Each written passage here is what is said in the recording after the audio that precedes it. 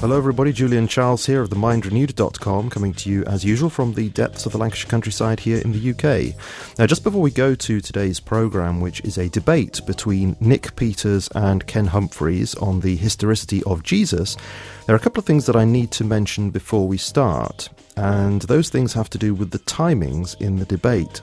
So first, unfortunately, while we were recording the debate, we had some internet connection problems, which normally wouldn't cause much hassle during, say, an interview, but when you're trying to keep track of the time in a debate, they can cause, of course, huge difficulties. And as a consequence of that, unfortunately, Ken's opening statement ended up being 40 seconds shorter than it should have been.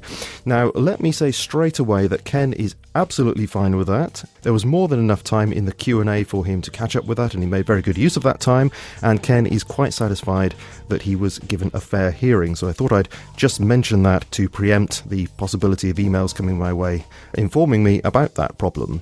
And I also want to say, actually, the whole business of timings in this debate was not about being strict. It was about really, I wanted the debate to be quite relaxed and informal in its feel, and it was really, these timings were there just to give us a kind of structure to work with, quite honestly.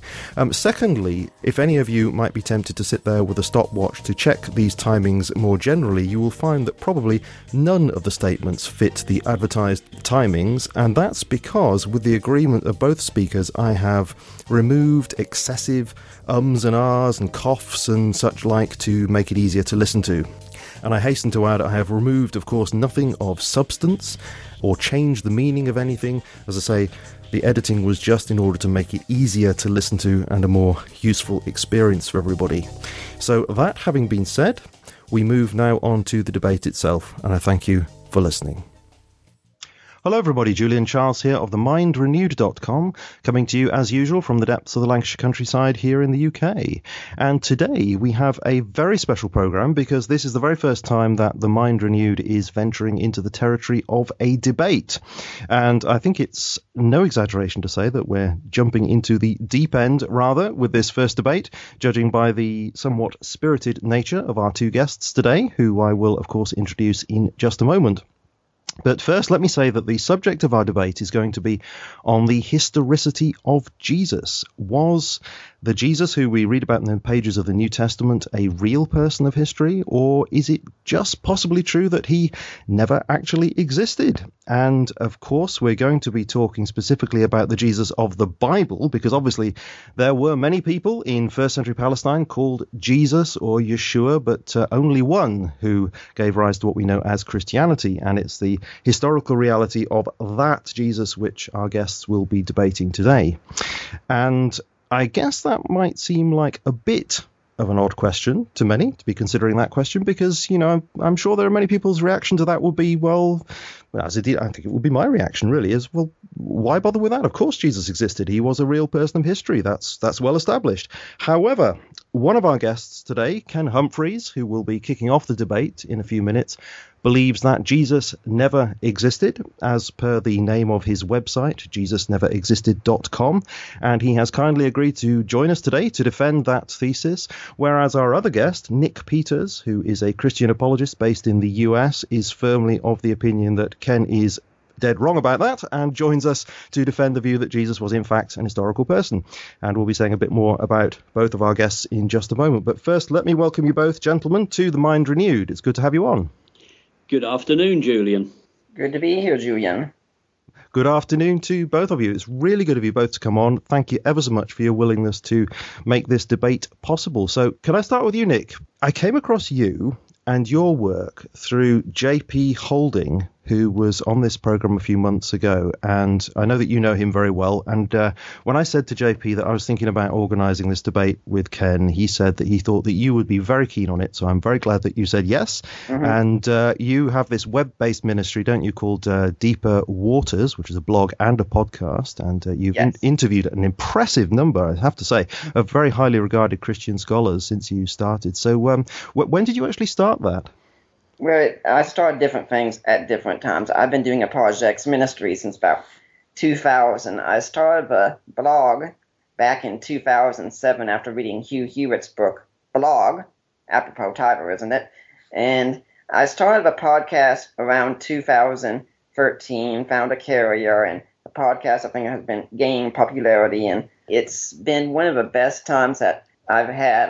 One of the things I like to say about the show is every time I sit down and do a show, I gain education as well, because I've got 2 hours to sit and talk with a guest and ask them anything that I want to. Absolutely great, yeah. And what kind of guests have you had on so far? Can you name some people that people might know? Oh, yeah, we've had Greg Coker, Rob Bowman, J.P. Holding, who you mentioned, Craig Keener has been on, Ben Witherington, Craig Blomberg has been on twice, Dan Wallace. Wow, that's quite a list, yeah. If people go to my blog page and just look through the list, if you're familiar with Christian scholarship, you're going to find the name of someone you know on that list. Great work, yeah. And is it right that you're doing a master's degree at the moment? Mm-hmm. Master's in New Testament at Northwest University in South Africa. My focus is going to be on Matthew 27 with the resurrection of the saints, asking, is this a historical event or is it apocalyptic imagery? Oh, that is a very interesting question, because that often comes up in debate, doesn't it, that particular question, yeah. Mm-hmm. So how come you're doing this master's degree in South Africa then?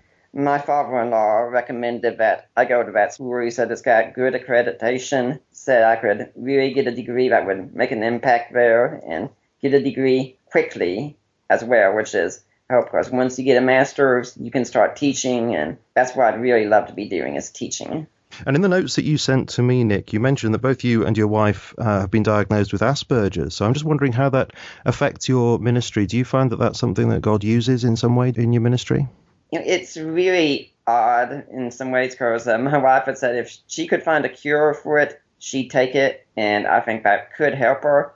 But if a cure was offered to me, I'd say thanks, but no thanks, because I think Asperger's really affects the way my mind works, allows me to see reality through a different lens. I had a friend who I knew in Bible college and seminary, and he called me when his son was diagnosed with Asperger's and said, what do you think? And I said, God has given you a great gift. You're going to see the world through new eyes that you've never seen it through before. Enjoy it. And it doesn't mean it's not without its challenges. Many times in social situations, it can be very difficult and awkward. You can freeze up in some circumstances. But I'm fortunate that my wife and I tend to freeze up in different circumstances. So when I reach a point where I don't know what to say, she's usually right there, and she's the best one who knows how to say just the right thing to help calm me down. Great. So you complement each other really well. That's wonderful. Oh, I compliment her constantly. Oh, you mean a different kind of compliment. Yeah. Okay. Well, thanks ever so much for coming on, Nick. It's great to speak to you. So can we turn now to Ken Humphreys? Mm-hmm. Now, your name came up actually in a conversation I was having with somebody on the TMR YouTube channel. And this person specifically recommended you as somebody who could articulate this particular view about Jesus. So thank you for coming on. And as I mentioned, you run this website, JesusNeverExisted.com, and I understand that you have a book by the same name, but well, actually without the .com. And I guess the title kind of says where you're coming from with all this. But how did you get into doing this kind of thing? You know, writing, talking, creating videos, and all that. Well, how did I get into it?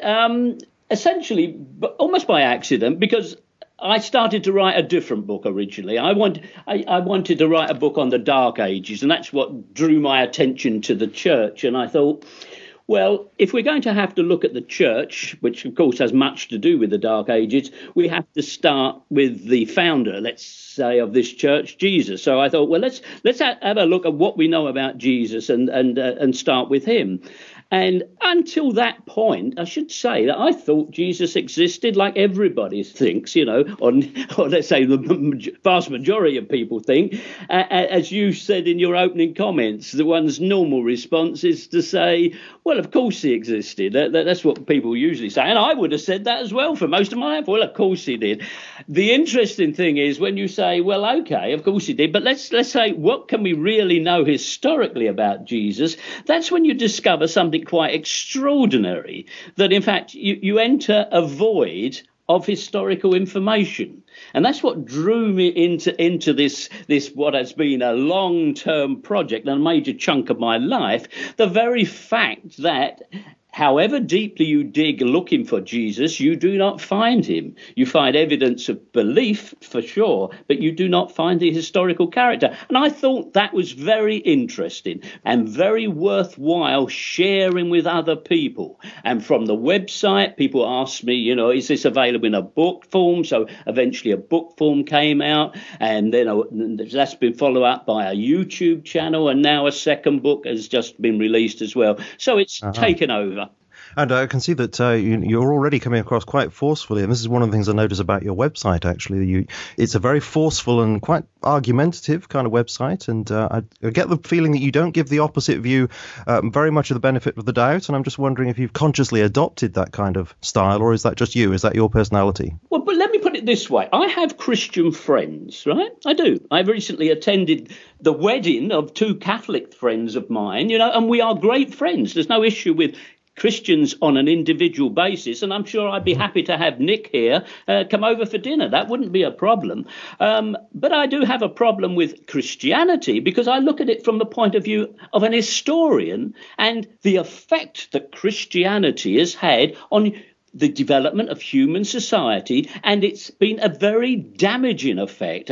It's led to so much cruelty, so much death and mayhem across the world and across the centuries. That's why I speak in a very emphatic manner. I mean, if you like, make the mental leap, I feel very much as if I'm talking about a criminal organisation. That's why I don't mince my words when I talk about the subject. Wow. Okay, right. Well, that's certainly very interesting to get a kind of preview of the way you speak and the way that you argue your case. And you said that you'd come at it from the point of view of an historian, and your educational background is in history and social sciences. Is that right? That's correct, yes. And computing. Yes, indeed. Yeah. I've spent a lot of time in the early years of the computer business and gone back into education from time to time. So, yeah, that's my background, both in Britain and abroad. Okay, and the last thing I want to ask you about is the fancy dress parties, because when we first spoke on Skype, there was this wonderful image of, actually it's still there, yes it is, with you wearing a crown, yes. And I was slightly disappointed that you sent me a different picture to go with this debate. Well, you're not wearing a crown, but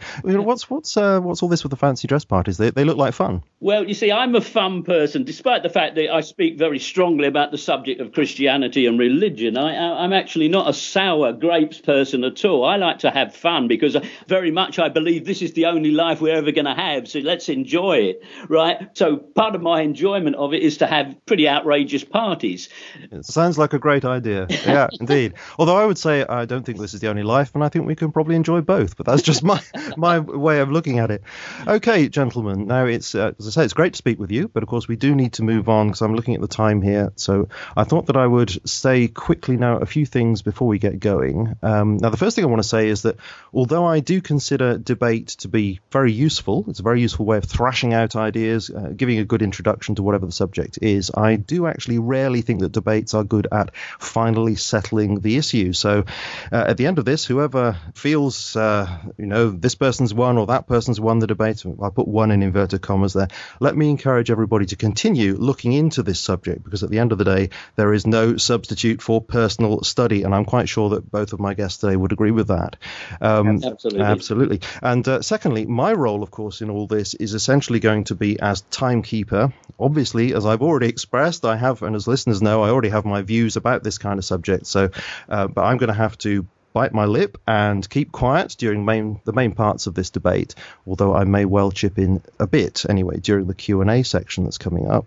Thirdly, I'm not too keen to be overly strict and formal with this debate. I don't really like it when speakers get cut off halfway through the sentence if they go over time, that kind of thing. I always find that irritating, and I often think it's unnecessary. So although I shall time you, gentlemen, I will give you a final minute warning, and then I shall allow you to finish your thought before asking you to stop. Within reason, of course. I'm trusting that you'll both respect my approach on that, and I'm sure you will. And also, of course, you don't need to use all the time that's available. That is up to you. But I also warn you that I will not let you have it back at another point in the debate. Okay, so as long as you understand that. Finally, the structure of the debate is going to be, we will start with Ken for a 10-minute opening statement in favour of the proposition that Jesus never existed. Then we will go to Nick for a 10-minute opening statement against that proposition. And then we will move straight into second statements or rebuttals. So then we will go to Ken for a 5-minute second statement, and that'll be followed by a 5-minute second statement from Nick. And after that, we shall then move into that period of Q&A, which I just mentioned. I will then alternately invite each of our guests to question each other. And as I say, I may well chip in a little bit with that as we go along.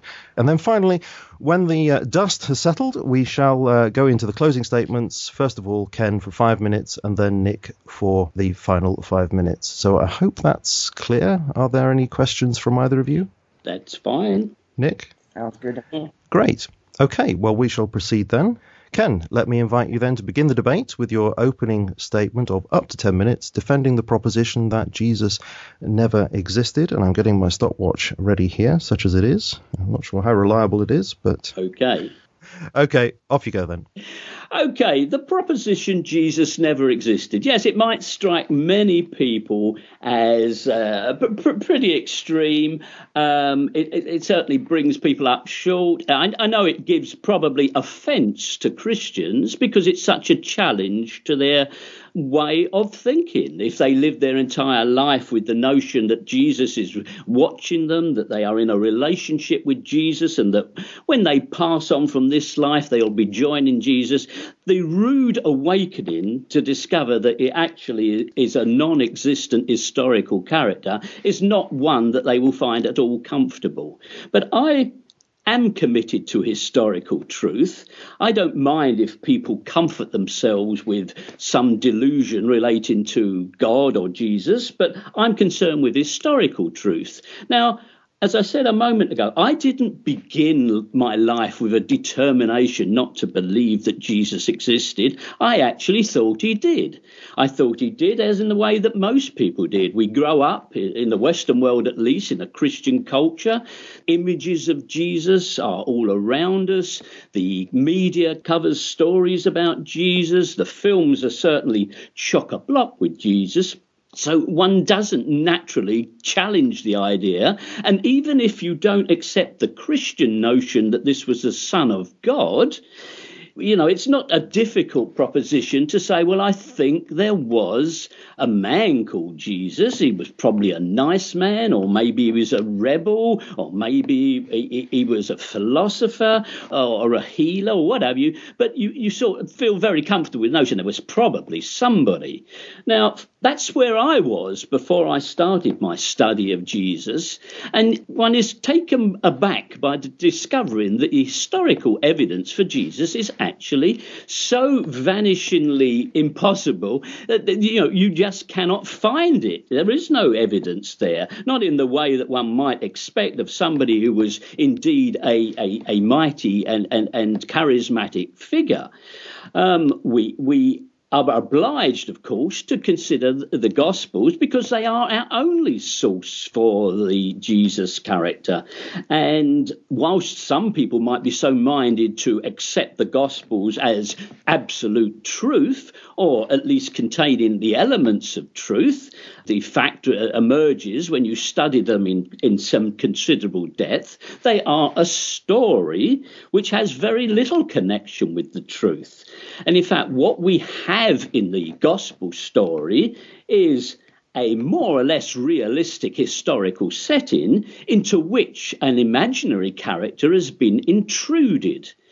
The figure of Jesus didn't actually come to light from a human person whose reputation has been enhanced, but rather from the idea that such a person did appear at a certain stage in Jewish history and subsequently was crucified, and that people believed such a notion had really happened.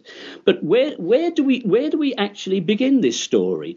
One of the startling discoveries is that the gospel writers are not the imagined apostles and disciples of Jesus at all, that the names given to the four gospels are the result of a church decision, and that these figures, Matthew, Mark, Luke and John, are very shady characters and certainly don't add their names to the gospels. So and most New Testament scholars will accept that these are anonymous documents. Now, that wouldn't be too bad, although it's surprising that they didn't append their name and say, I was actually there and I was a witness. So the four Gospels, then, they are anonymous documents, and the first of them is not the Gospel of Matthew, but the Gospel of Mark, the shortest of the Gospels, the Gospel that lacks any story of the birth of Jesus, the Gospel that lacks any a development of the resurrection appearances of Jesus. Is a very simple story. It is the basis upon which Matthew wrote a more developed story, and Luke and John even more developed stories, right? So our anonymous documents actually fall into a trajectory of development in which you can see how certain claims and story elements have been tidied up or developed in the later Gospels. So that is if you like, gives a question mark. But then if we try to find confirming evidence anywhere, whether from archaeology or from historical references, we find none. There are no evidences coming from written sources from either the Jews or the Greeks or the Romans during the lifetime of Jesus. So this character, who supposedly was so impressive, he drew multitudes to him, didn't impress anybody enough to make any comment about it until decades later, when anonymous characters in a different language formed this story. Now, that raises the number of question marks to a very high level. And then when we go to look for the sites of Jesus's actions, we find these are again non-substantiated in the historical record. That all the major places in the areas of Judea and Galilee that we know existed, Jesus didn't make any appearance in them, and that the small villages and the other sites where he did appear are just not found. So there is a lack of confirming evidence, both archaeologically and historically. And on top of that, then if we look more closely at the stories, we see that they correspond to very prototypic stories found either in the Old Testament or in some cases in the surrounding polytheistic culture, which have been borrowed and added to the Jesus story. So, for example, all those instances of healings and curing the sick and curing blindness, etc., they are all to be found in the Old Testament, which Christians know perfectly well because they talk in terms of prophecy fulfilled. Well, if it happened in the Old Testament, then Jesus fulfilled it. But in actual fact, the simpler solution, a more credible solution, is that the Christian writers have simply updated Old Testament stories. Now, to finish off, why did they do this? They did this simply because the Jewish system of religion had been devastated by the wars in Rome. The Jews were bereft because they had lost their temple, lost the priesthood that ran the Jewish faith, and here was new hope for the Jews as the new Israel, that they could become the new true Israel who would be following Jesus as their intermediary to God. So, okay, Ken, you have 1 minute left. 1 minute left. So let me just summarize then. We have no evidence for the story and plenty of evidence for how the story was constructed, and we have good reasons to explain why they did that. So we do not have to subscribe to the notion that of course he existed, because there is no of course about it. He didn't exist, and we can explain precisely how the story came about. Okay, great. Thank you very much, Ken. That was your opening statement. And we've been slightly imprecise on our timekeeping just because of the fact that we had an internet problem, which will not be evident because it will be taken out. Thank you very much indeed for that opening statement. And let me turn now to Nick for your initial statement. So if you are ready to proceed, you have also up to 10 minutes and your time begins now. I wish to thank Julian for his show and his service to Christ, and for choosing me to be a guest on here to represent this important position. It is definitely an honor, and I pray to defend it admirably. I also want to thank Ken for coming on to present the other side. I hope this will be a good and lively debate between the two of us and edifying for the listeners. If listeners start reading the best scholarship out there on this question and looking for the answers, I will know we did what we were supposed to do today. Several centuries ago, a man named Ptolemy came up with a system to use to determine the orbit of the planets. This system was extremely convoluted, and it involved epicycles of planets changing just to make the system work. But the system did work, and it did work with the data that was available at the time. Ptolemy had one little problem. He was wrong. Centuries later, Copernicus came up with a new system. While the data was not in yet to verify it entirely, the main reason the system was chosen at the end was that it did explain all the data, and it was much simpler to use. Mythicism is a system that seeks to also explain all the data, but I think like the system of Ptolemy, it requires too many twists and turns that are thrown in just to make the system work. I would be putting forward a simpler system, or one that best explains the data without adding information that is ad hoc. My position is going to be simple. Behind the rise of the church and Christianity, there is a historical core of a man named Jesus. For the sake of argument, it could be that this man did not do miracles or rise from the dead, but these were legends that were added in. Still, these would be legends added to a historical core that has the man Jesus at the center. Since I am making a positive case, I will wait in the Q&A for Ken to ask me the questions that he thinks are defeaters.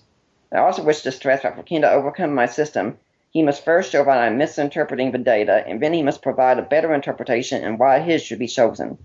Planting a seed of doubt will not be sufficient. A scientist defending evolution will not have the whole system overturned if there is one piece of data that seems difficult to explain. What we are dealing with are the systems as a whole. I like to start off with a statement you might find incredible coming from a Christian about Jesus in his time. That is that Jesus was not worth talking about. Jesus was a preacher in the area of the world mainly valued only for being a trade route, and the people often viewed with suspicion by the culture around him for being out of sync with their society. His career took a turn for the worse when he was crucified, thus setting him in a position of shame to all around him. Any hopes he had would have died with him, and his followers would have all quit. As N.T. Wright says, in those days when your Messiah died, you went home or you found a new Messiah. In light of this, what amazes me is not how many people did not mention Jesus. What surprises me is that anyone did at all. Indeed, what we have is 4 Gospels that were written, and I would contend within the 1st century, an account of the early church in Acts, and numerous epistles, many of them from the hand of Paul. Considering the time of the event and the dating of the writings, this is an incredibly short time in the ancient world. How short is it? Let's make a comparison. Hannibal was said to be a great general who crossed the Alps and nearly conquered the Roman Empire. By the way, it's worth noting we have 2 contradictory accounts of how he crossed the Alps, and no one doubts he did it still. With such a success as this, what record do we have of him from his time? We have 1 scrap. That's it. If we want a full account of what he did, we have to wait 60 to 80 years later for Polybius. This is about the same time frame liberal scholars place the Gospels at. Our first data is the epistles of Paul. What do we learn from them?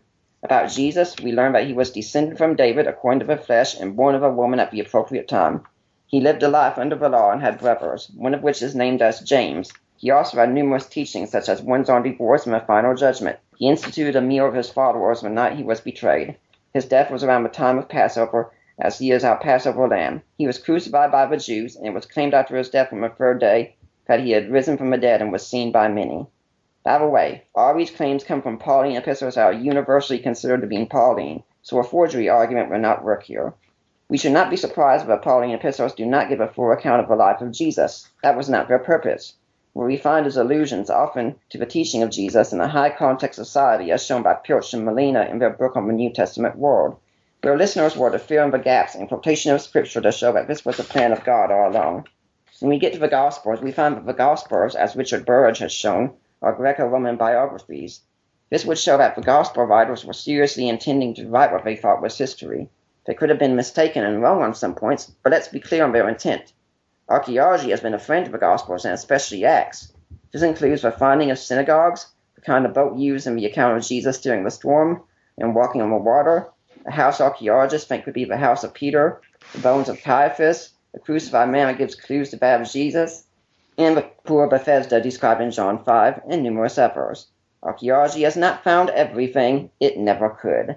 What we have found is astounding and sheds great light on the biblical narrative. We also find embarrassing material that Gospels would not make up. The Gospels would not want to make up that Jesus was baptized by John the Baptist. That would put him in a lower position than John in that society.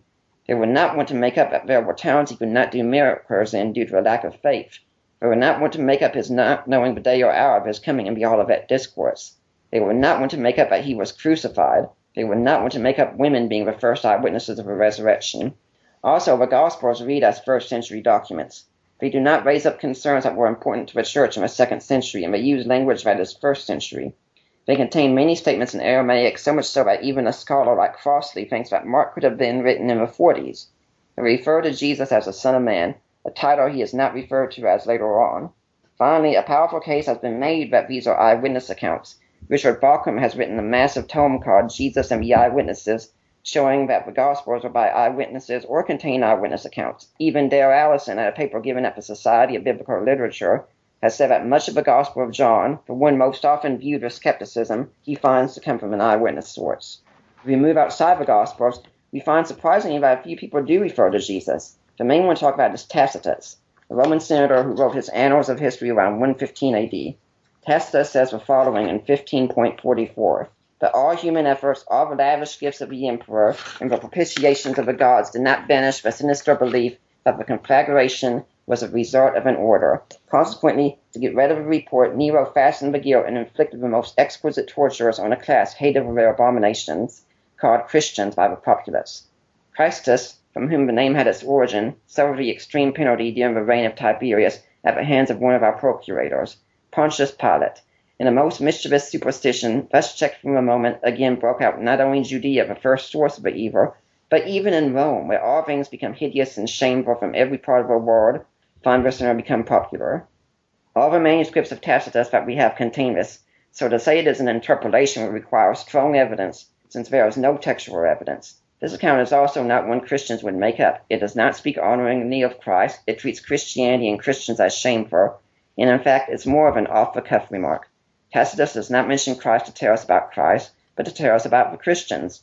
Interestingly, this is the only passage in Tacitus that mentions Pontius Pilate.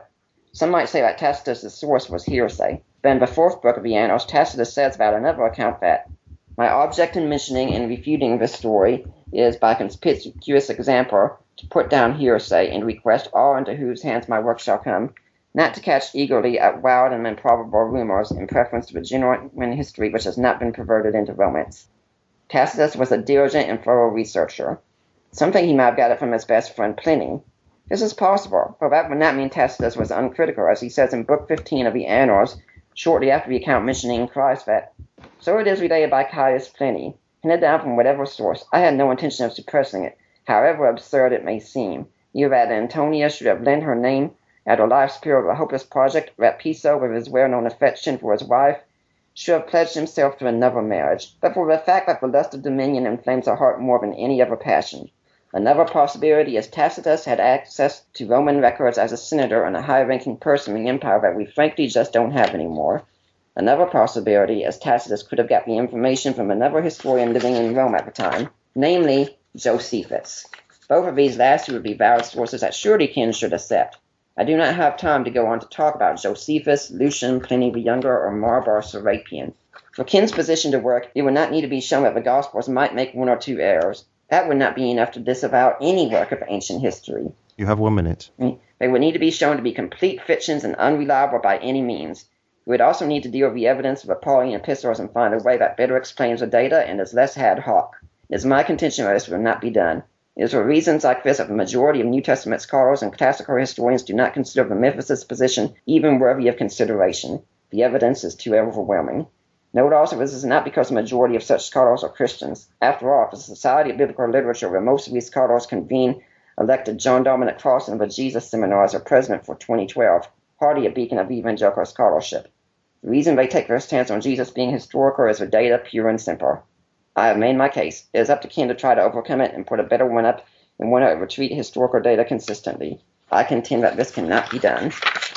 Well done. That was just within the time. Can I just say that while either of you is speaking, can you be careful not to move too many papers around, because it's coming over, of course, on the recording. It's not so bad so far, but I thought I'd better mention it in case it gets worse. Okay, guys. Well, that was great. Thank you very much. Now, if you're happy to proceed straight away to the next section, we shall move now on to second statements, in which, of course, you both have the opportunity to rebut each other's arguments. And we will therefore turn first to Ken. So, Ken, can I invite you, please, to give us your second statement for up to 5 minutes, if you are ready? Oh, okay, yeah. Your time begins No. Okay, listening to Nick, it's obviously delightful to hear him recite the various defences that are ever made for the defence of historical Jesus. A large part of the work, study, and arguments of mythicists like myself is, of course, dealing with these various claims which have been worked on by apologetics since they started in the game. Nonetheless, the fact that arguments are made doesn't mean to say that they are in any sense convincing. They are maybe made frequently in the same way that that apologists will always denounce the non-existence of Jesus as not worth considering. That's how much they want to dismiss this argument. They don't think it's even worth considering. And yet a very substantial case can be made that the whole story of Jesus is a fiction placed into an historical setting. And that's why we don't find what we would expect to find in terms of confirmation. Yes, there are certain areas where apologists can manage to put up some sort of defense, but they are really very weak. And even Nick begins it on this occasion, which is rather nice to hear him say that. He said Jesus was not worth talking about. Well, I wonder how he squares that with some of the claims made in the book of Acts about how Jesus caused such a stir in Jerusalem that a very substantial part of the population very rapidly were rallying to the cause of Jesus. That doesn't sound like somebody who's not worth talking about. But the extraordinary thing is nobody wrote anything for decades. And no matter how much they try and push the Gospels into an early date, there is no substantiation that they were made anything earlier than perhaps the aftermath of the Jewish war, which ended in the year 70. So they are certainly not early documents. And then you have to deal with the fact they're written in Greek. They're not even in the language that Jesus may have spoken. So you have an alien language used to tell a story that with some difficulty fits into the actual landscape of the time. I mean, very serious questions arise about the existence or non-existence, I should say, of either Nazareth or any of the other venues where Jesus supposes did his wonderful works. And yet he avoids all the main towns where he might have actually been noted. There seems something incredibly contrived about that. Now, Nick has devoted quite a bit of his opening comment to Tacitus, but let's make one point about Tacitus. Tacitus wasn't in Palestine or Judea, and Tacitus wasn't even born when Jesus died, according to the story. So this is a very late testimony. I know it's one that apologists love to use again and again and again, but I think the balance of probability is that Tacitus was merely reiterating what he heard from Christians of his own time, which was the second decade of the 2nd century. And that's very late to substantiate a man in the early part of the 1st century.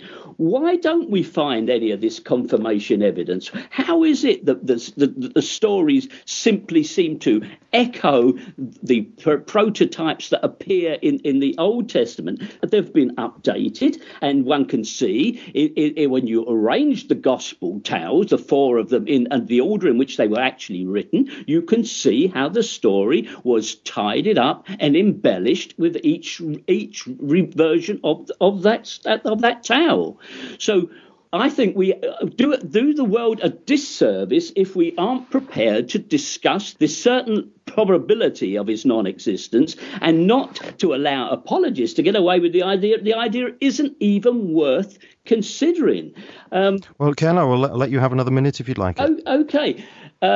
There is nothing implausible about saying that Jesus didn't exist. Do we think any other ancient god exists? Did Apollo? Did Zeus? Did Adonis? Did Mithra? I mean, all these gods were believed in, and yet they are all the product of the human mind. They are not historical characters, and nor was Jesus. Okay, right. Well, you didn't take another minute. That's absolutely fine. That's your prerogative. It was there for you if you wanted it. So, Nick, if we could move to your second statement then. You also have roughly 5 minutes if you want to use them. Okay, and your time begins now. Well, Ken has made an interesting reply, seeing as I really don't think he dealt with a lot of what I said, including using the term apologist repeatedly. Now, it's true I'm an apologist, but the statements I made could have been made by an atheistic New Testament scholar just as much. In fact, I have dialogue with a number of them from time to time. Interesting points that he's made that I really think need to be dealt with. One thing, he says that Jesus was made to be a fulfillment of Scripture, and therefore we should be somewhat skeptical, at least, of his existence. But what about the Qumran community? The Qumran community saw themselves as a fulfillment of Scripture. Should we be skeptical of their existence, or should we realize that anyone who was claiming to be the Messiah, or who was thought to be the Messiah, would have been thought to have fulfilled Scripture? Even if Jesus never made this claim, if his followers somehow thought that he had made this claim, they would want to show, yes, Jesus is in line with Scripture. In fact, this would be a way of bringing honor to Jesus. It was a sort of reenactment. Ken also hasn't dealt with the evidence of the Gospels very well. I have brought up the point of Richard Burridge identifying them as Greco-Roman biographies. Nothing has been said about this. Greco-Roman biographies are not written as fiction. He has also talked about how someone isn't a contemporary, and that leads us to be questionable. By those standards, then, we should question the existence of Hannibal, because Polybius doesn't mention him until 60 or 80 years later, and we could say it's quite likely that Polybius hadn't been born by the time Hannibal had died. If we followed Ken's standard, we would wind up throwing out much of ancient history, and this is the problem that I have with what Ken says overall, and with Memphis' position. I find that it can just not be consistent. When we look at the writings of people such as Plutarch and others, they write about people that lived hundreds of years at times before they died. Sure, Plutarch wrote about some people in recent times, but he wrote about people that lived long before him as well. He wrote about Julius Caesar, and we can be pretty sure that Julius Caesar had long been dead by the time Plutarch wrote, maybe on about, a century and a half, or 2 centuries. When we look at what Ken says about the writing time and why things weren't written down earlier, that he forgets that the Gospels in the world around them was an oral culture. I think the best work you can read on this is Sandy and Walton's The Lost World of Scripture. We live in a written culture, and we think, why would you not write things down? Well, let's look at it this way. Let's suppose you could write something down that would be costly, timely, and would only reach the portion of the population that was capable of reading. Or you could use the oral transmission, which was highly reliable most times, as we found through studies of oral societies. It was free, and it could be communicated that way. Which one are you going to choose? In a society that's more oral-based than written-based, the oral tradition can often be the most valuable. In fact, Papias himself says that he would rather heard from a living voice, and so he sought to find them as much as he could. When we instead put on the ancient world our own prejudices for writing and thinking that's superior, we do them a disservice. I also think that one of the problems of Ken's position is he really hasn't argued in the position of scholars. I have. I've given the names of scholars. I've referred to N.T. Wright, I've referred to John Dominic Crossan, I've referred to Dale Allison, and I've referred to Richard Burridge. I'd like to know how many scholars really back Ken's position. And it's not because they haven't looked at the question. They have. Okay, Nick, you have roughly 1 minute to go. And finally, as for the idea of copying from pagan systems, I think Ken would benefit by reading Mettinger's work, The Riddle of the Resurrection, where he says, yeah, there were some dying and rising gods, but nothing like the case of Christianity. And in fact, the Jewish system at the time, they were extremely resistant to pagan ideals. So much so that when we look, for instance, one example of this is the garbage dumps that we find. After 70 AD, we find pork remains there. Before, we don't. We find systems of pottery used that would be upheld by Jewish law before the destruction of the temple. Jews were resistant to paganism after they got back from the exile, and they kept that position. I really don't think Ken has made a substantial case, and he needs to deal with the data from leading scholars. Okay, you need to draw it to a close. That's you, is it? Yep. Marvellous. Okay. That was a pure coincidence. I thought perhaps you were going to say another sentence there. Okay. Well, that's great, guys. That brings us to the end of the first part of our debate. And, of course, we will be having closing statements from you both towards the end. But now we come to a period of Q&A, which is going to be, as I said before, a little... well, in fact, I was going to say it's going to be a little less strict and formal. I haven't been that strict and formal so far. I think I've been quite gentle. I hope you agree. You've been an excellent host, Julian. Well, this is something Ken and I can agree on, actually. You have been an excellent host. Oh, well, thank you. Well, I haven't finished yet, so I may go rotten. You never know. So now, this is going to be a conversation mostly between you two, but also me as well. And so I'm going to kick this off with a general kind of question that I have a feeling Ken won't like. So here we go. But I offer it to you in the spirit of friendship here. Yeah, I'm just wondering, in the notes that you sent to me, Ken, you describe yourself as a hardcore atheist. That's your quote there, a hardcore atheist, which kind of suggests that you're pretty much set in your ways. So I'm just wondering, I have heard you say in other debates and interviews and things, you say that you're open to the evidence, and I'm just wondering if that's really the case. Are you not perhaps, as a hardcore atheist, so set in your ways that actually no amount of evidence is going to convince you? Well, some evidence could convince me. If the Virgin Mary appeared in my living room this evening, I think I would embrace that fact. Somehow I don't think she will. Why I say hardcore is because I'm used to some people who claim to be born-again Christians or apologists or what have you, who come out with a story that they once were atheists, And it usually transpires that sometime during their teenage years, they, maybe for one summer, they refuse to go to church or something. I don't think you blow in and out of the idea of being an atheist with such a cavalier attitude, or even just in a sense of anger. Well, you are speaking to somebody who did actually go through an atheistic period. I can tell you it was longer than just a little season like that. But yes, you're right. I was brought up in the Methodist Church, and then I rejected it for several years and then became a Christian. But I just want to challenge you on this business about the Virgin Mary appearing to you. That does seem to be a extremely high standard of evidence that you're asking for there. It's like you're saying, well, I won't believe unless something absolutely fantastically miraculous happens. Is that the way you're conducting your research? I say that in a certain sense of whimsy, Julian, because I've come across Christians who frequently over the internet, at least, appeal to me to pray, right? And if I pray, they assure me, there's no doubt about it, they assure me God will make his presence known to me, right? And when I ask, and in what way, then they say, well, he will choose and you will know. And when I say, and when will that happen? They say, well, when he's ready and when you're ready. And you realise you're in such a nebulous area that if I was emotionally committed to the idea of interpreting minor things as acts of God, like finding my kettle on the floor instead of on the shelf, for example, that's why I respond by saying, well, let's say something that we can't just delude ourselves is a divine act.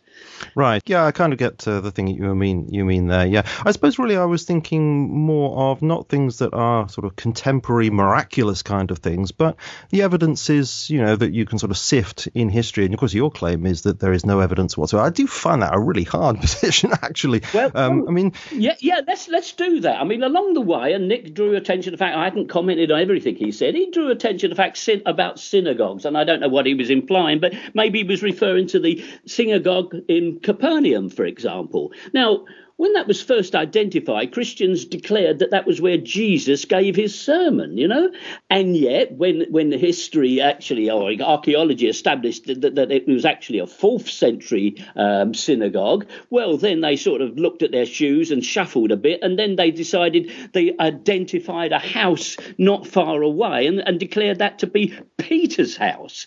It's like, for Christians, they find confirmation wherever they choose to look because they are wearing the blinkers, the rose-coloured spectacles of faith. So they will find evidence, but they won't, an impartial observer won't find evidence. That, yes, there was a boat found, from the 1st century or maybe 3rd century BC on the shores of the Sea of Galilee.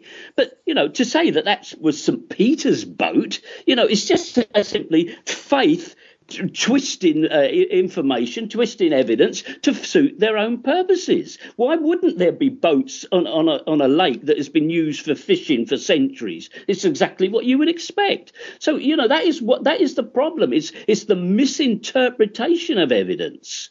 Well, that's certainly an example that you've come up with, but of course one could come up with lots of other examples. And, I'm just, I suppose I just want to pursue this just for a second, because I'm just wondering how objective you really are about this. I mean, I have a question about your website. It's connected to what we've just been talking about. And one of the things I notice about your website is that, well, at least it seems to me anyway, that you seem not to make much attempt to be objective in your assessments of Christianity. I mean, I know none of us can be wholly objective. I know that, we all have our biases, and, but we can attempt to be critical realists in what we're doing, try to be as objective as possible. I don't see you doing that. And I just want to pick out one example. On your site, you imply that Jesus is not very smart for saying in John 11:9, I mean, he says, are there not 12 hours in the day? And you imply that Jesus was daft for not knowing there are 24 hours in the day. When the context is absolutely obvious that he's talking about the daylight hours of the day, because he goes on to say, if anybody walks in the day, he does not stumble because he sees the light of this world. And I know that's just one tiny little example there, and it's another whimsical example. But nevertheless, I do think that's somewhat reflective of what you do with the whole website, actually. Well, there's a certain amount of whimsy. I agree to that, and I do that so to make the subject more digestible and enjoyable to read, because it would be rather turgid and a slog if we stuck to a very academic style on the internet. Sure. Yeah, but Ken, you could also make sort of amusing remarks of a less dismissive way, but you don't. You choose always to be dismissive. I don't, Julian, because I've long past any stage of entertaining the notion that any Jesus of the New Testament existed. To me, it's very, very clear. But you see, Ken, you'd have to surely entertain the notion in order to be objective. You can't even entertain the notion. How can you possibly claim to be objective in your assessments? Well, yeah, I maintain a detachment in the sense, Julian, that if the evidence is there, I will consider it. When I write any article or prepare any video on the subject, I look at apologetic sites, I look at the standard Christian defences, I look at what they offer, and so much of it is simply embedded in Jesus' faith in Jesus. It's there all the time, and every little aspect of it is twisted for the Christian message. Okay. All right. Well, that's certainly very interesting. Yes, I wanted to turn to you, Nick. So, yeah, please do chip in. Yeah, before you ask me a question, I'd like to respond to some of those things. First off, I actually happen to agree with Ken that many Christians give evidences for the existence of God that are far less than stellar, such as pray, God will reveal it. Christianity isn't Mormonism. Now, I'm not against someone who's seeking praying while they're seeing. I think that can be part of it. But if you're looking for evidence of God, go look for evidence of God. Don't wait for him to do something for you, because if he's out there, he's not meant to be your servant. I would suggest, for instance, reading the Aristotelian Thomistic arguments, which I find to be the most persuasive ones for God's existence. And yes, I do agree too many Christians read things into signs, use every little thing as a verification of their faith. I actually tend to have a strong skepticism about many, many claims. That's why I said, for instance, that the house could have been the house of Peter. That's possible. We don't know, but it's an interesting speculation. And as for a boat, I don't know if that was the very boat Jesus used. I'm skeptical of that. What it is an example of a boat, so we can know what they were like back then and get a better picture on the gospel story. And as for the eyes of faith, I think too many people really misunderstand what faith is. Faith is really trust in that which has been shown to be reliable. If you lived in the ancient world, for instance, let's suppose you wanted to open a bakery. You'd go to someone who had the money to help you start a bakery. That person would have been your patron. They would have given you the money. You would have opened up a bakery, and people would come, and you would give them bread, and then you tell them what a great patron you had and how wonderful he was. Now, the gift the patron gave you is carrots. If that sounds familiar, it's a word for grace. And your response of loyalty, that was pistis, which is faith. But yeah, I agree with Ken that there are too many flippant excuses used to justify belief in God, and I have a huge problem with a number of apologetics books. I've gone through some of them on my own blog and said, don't get this one. This is not good. I mean, I read some from time to time because I'm asked to review books, and I much rather prefer reading scholarship many times. I don't care if it's by scholarly apologist or what. It's just scholarship is much more engaging. And as for the writing style, I have no problem with being hard-hitting. If someone thinks their position is true, I think they should be willing to stand up for it. But yeah, we should also always be definitely watching and making sure that we're being as objective as possible. Now, you have a question for me, Julian? Well, actually, I just wanted to follow up on what you... Ken? No, I'm in charge. So, Nick, I just wanted to follow up on something you said there. Ken, is there something to be said for perhaps you, Ken, going after the worst of Christian apologetics in order to find a straw man to knock down? Well, let me say this, Julian. When you get into this business, right, from my perspective, you don't have a choice of your opponents. They come from every direction, right? And so I have very liberal Christian friends and people who actually don't believe 90% of what's in the New Testament. And there are other people who write to me who believe every single word of the New Testament. And on a daily basis, I'm responding to this whole mixed bag of criticism or attack. And so, if you like, I don't use a gentle approach because I'm so used to this campaign. And yes, I don't know whether somebody, as many do, simply will be quoting scripture at me as if that's the last word, or they will have a more nuanced position and actually offer some real evidence. It seems to me, from what Nick just said, he is actually open to what I would call historical evidence. So in that sense, we are coming closer than perhaps some of his co-religionists who wouldn't debate in that area. Mm-hmm. Yeah, that's very interesting, actually. Yeah, it seems that in that respect, I think there's quite a meeting of minds amongst us, actually, which is interesting. So, Nick, do you have a question for Ken at all? Well, I would say, what Ken just said also, I always encourage Christians, I talk to them, read the best scholarship on both sides of an issue. And if you don't read on an issue, don't talk about it. You'll end up embarrassing yourself. But, some questions I could ask. You were making the point about the Gospels. What genre do you think the Gospels fall in? Historical fiction.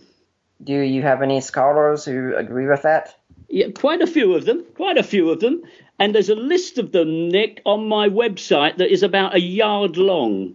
The number of scholars who are now mythicists is growing day by day, month by month, year by year. And you can take that as so because now so many Christians like yourself are complaining about it. You know, it's an idea that is coming into its own time. What's the qualification for being a scholar? Well, that's tricky. I don't think one needs to go to a Bible college in the Bible Belt to be a scholar. You know, some of the greatest scholars of all time were self-taught individuals. But there is, one hopes that people can write, standard English and articulate an argument in a correct fashion. That would make them a scholar. I would hope they know what they're talking about, for sure. So when you say that you have this yard long of scholars, then a lot of them could be just presumably bloggers. Is that right? I don't know. I'm not saying therefore they shouldn't be writing, but I mean, is that what you mean? I would say there's a lot of intelligent people, Julian, whether they're just bloggers. I don't suppose anybody is just a blogger. Most bloggers have got some sort of academic background of some sort. Absolutely. Which is why, yes, I was trying to say I don't think they shouldn't be writing or what they're saying is not valuable. I mean, I'm a blogger myself, so there you go.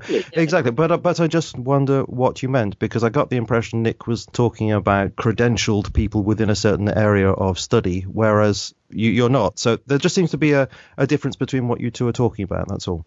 Yeah, but you say, Julian, you would know that the establishment of biblical studies has, from its beginning, been dominated by believing Christians.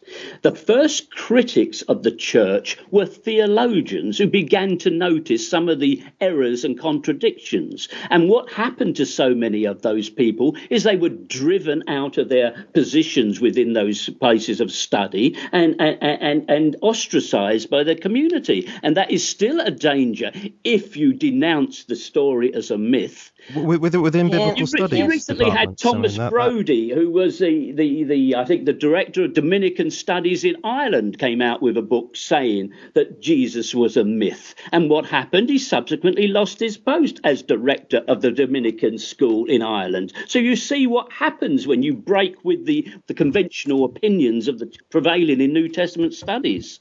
Ken, the problem, though, is that many of the people on your list, indeed, they're not scholars. I mean, if you're counting someone who has a blog and speaks intelligently and such, I would hope I would be included in that group, but I would in no ways call myself a scholar. A scholar is someone who has reached PhD level of research in a credentialed field and has passed peer review in that field. I mean, Richard Dawkins, for instance, that would be a very contemporary definition of a scholar. Yeah. Richard Dawkins, for instance, would be a PhD in the area of zoology, I believe, and so he could comment on biology and something like that. But if he comments on philosophy, unless he's done the study there, which he hasn't, he is outside of his turf. Now, someone like, say, Richard Burridge certainly counts as a scholar in the New Testament, but he's not going to count as a scholar if we're talking about psychology. So, I mean, when you say you've got a long list of scholars, I don't think you really do. And so what I'm wondering is, for instance, when it comes to the Gospels as historical fiction, have you interacted with a real scholar who is credentialed and accepted as a scholar by scholars, such as Richard Burridge?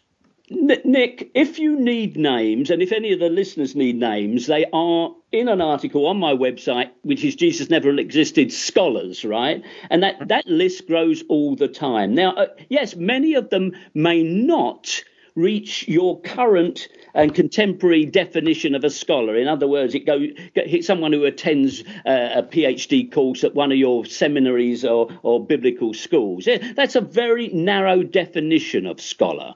You know, a brilliant mind is a brilliant mind, whether he goes down that particular avenue or not. And such people have, throughout the history of mankind, written much of our history. Okay, can I just say that to some extent we're going down a bit of a cul-de-sac here, which I think we need to move on from, otherwise we'll talk about nothing else.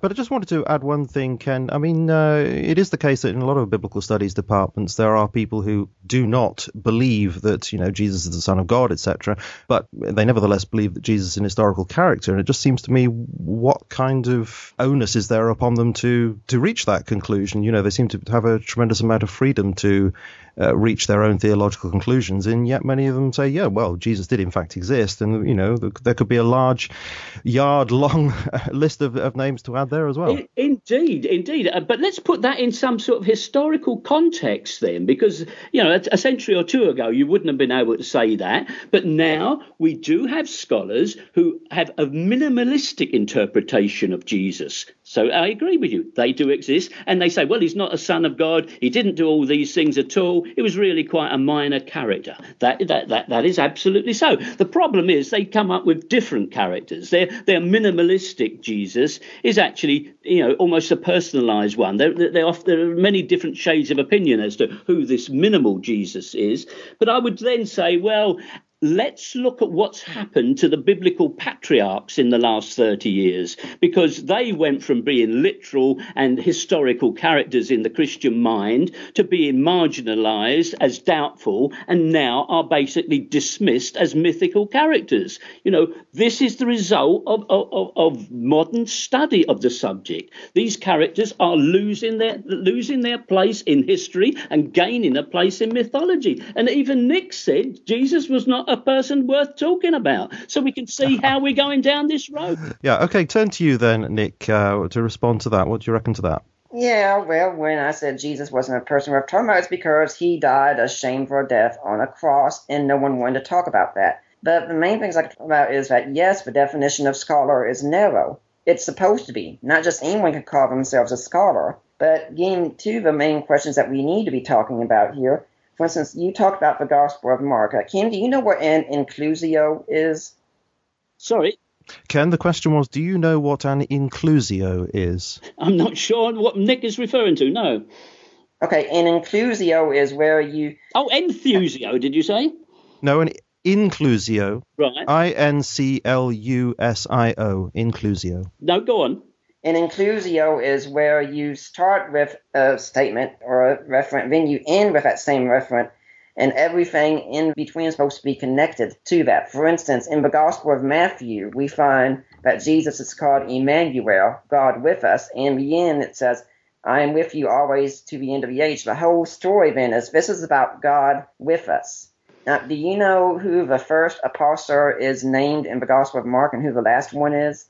The first apostle and the last apostle that are named in the Gospel of Mark. No, but it's easier for you to say because I'm having to rack through my memory to do that. Okay. I'll go ahead and say it's Peter. And the reason this is because, as Richard Bauckham has argued in Jesus and the Eyewitnesses, Mark would be writing the eyewitness testimony of Peter. And since these were things that Peter would have witnessed, that's why you wouldn't have something in there like the virgin birth, for instance. And in fact, to give further credibility to the account, if a church is sitting around thinking of names for the gospel and say, okay, we got this one here, this short little one, what kind of name do we want to give? Now, you can go with Peter, who's this head apostle, Jesus' right-hand man, as it were, high position, or you can go with little Mark here, who's a mama's boy who ran away during a mission in Acts and caused a rift between the first two great missionaries the church has. Which one are you going to go with? Are you going to go with Mark or Peter? And strangely enough, the church went with Mark. The only reason I can think of they did that is because they knew Mark was really the one who wrote it. Well, it's a point of view. I don't think you can prove that so, but it's an argument. It's a point of view and an argument, and it needs a defeater if you're going to say something against it. But if we move on to the writings being anonymous, do you know who wrote Plutarch's writings? Did you say who wrote Plutarch? Right. No, why don't you tell us who wrote Plutarch? You don't know who wrote Plutarch?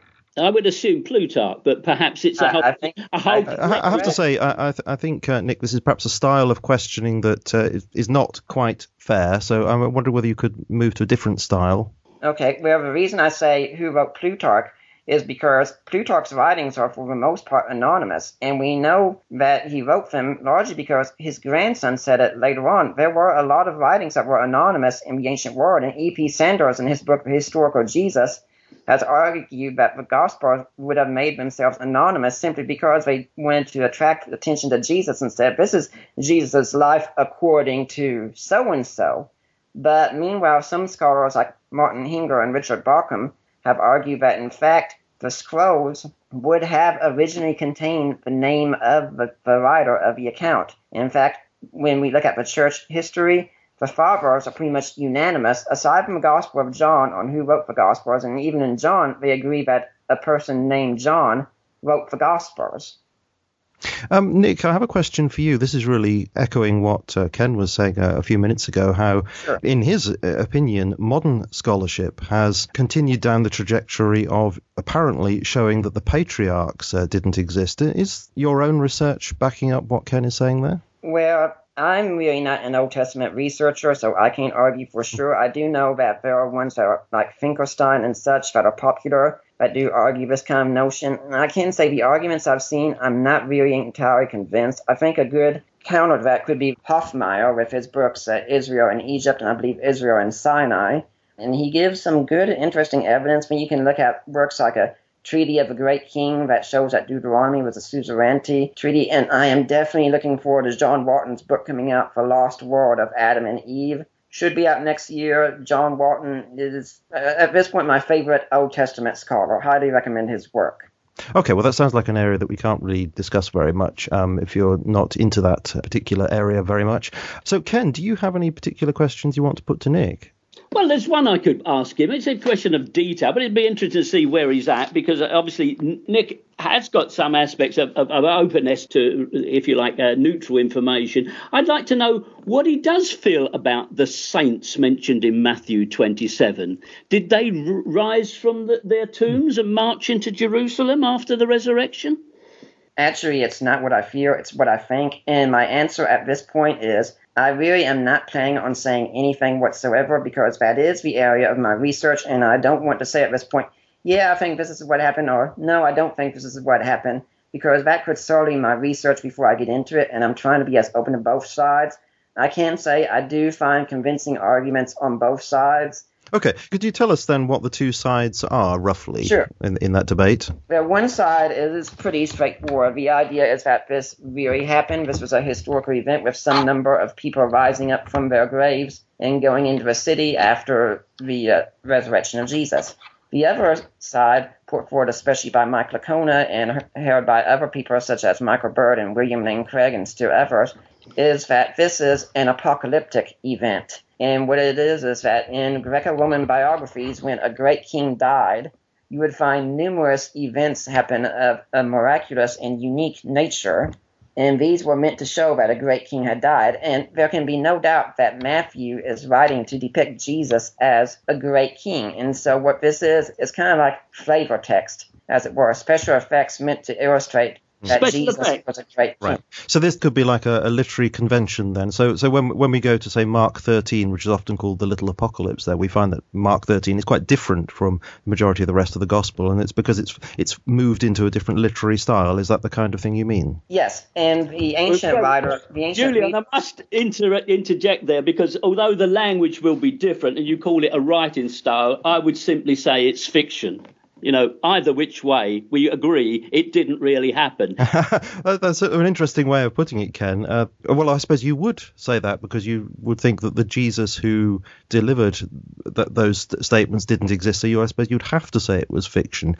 That seems to be to prejudice your judgment of the text itself. You are talking about a pretty extraordinary event there, Julian, which has no witnesses and no other evangelist repeats the story. Yes, I agree with you, and that is a difficulty with it, isn't it? That's right. Julian, if I could say some things, I do know there are good counter-arguments to that position. Matthew, for instance, is the one most writing on messianic fulfillment, and this would be something that would be seen as messianic fulfillment, that when the Messiah came, according to some, the dead would rise. Besides, I'd like to get mainly to the point that you were asking about Mark 13. Yes, Mark 13 is written as what is called the Little Apocalypse. The last book I read on this was Jesus, the Temple, and the Coming Son of Man, by Robert Stein, and I do interpret Mark 13 and the other versions of the Olivet Discourse as an apocalypse. I think we do a disservice when we read them in a literalistic manner, that we have to realize that the writers were using Old Testament language, and the readers and listeners would have recognized that. And the position of people like Licona, Bird, and Craig, and others with regard to the resurrection of the saints would be that the readers of the time would know that Matthew is not recording a literal event, but he is recording something that's apocalyptic history, and it's not meant to be taken in that way. This was common in the ancient world. Any comments to that, Ken? Well, I think that says so much, Julian. It says so much. So we've moved from the literal understanding of the Gospels to what you are calling the apocalyptic writing of the Gospels. In other words, the authors are indulging in a style of writing that is not actually true and is not to be read as history. Now, okay, the one about the saints is notorious, but we could move on from that to so many of the others to demonstrate that the whole story is fiction. You know, did Jesus walk on water? I mean, would we like to, play with that one for a while? Is that apocalyptic? Was there really a star in the heaven that led the wise men to Bethlehem? Or is that more apocalyptic? What you have conceded is that there are fictional elements in the gospel.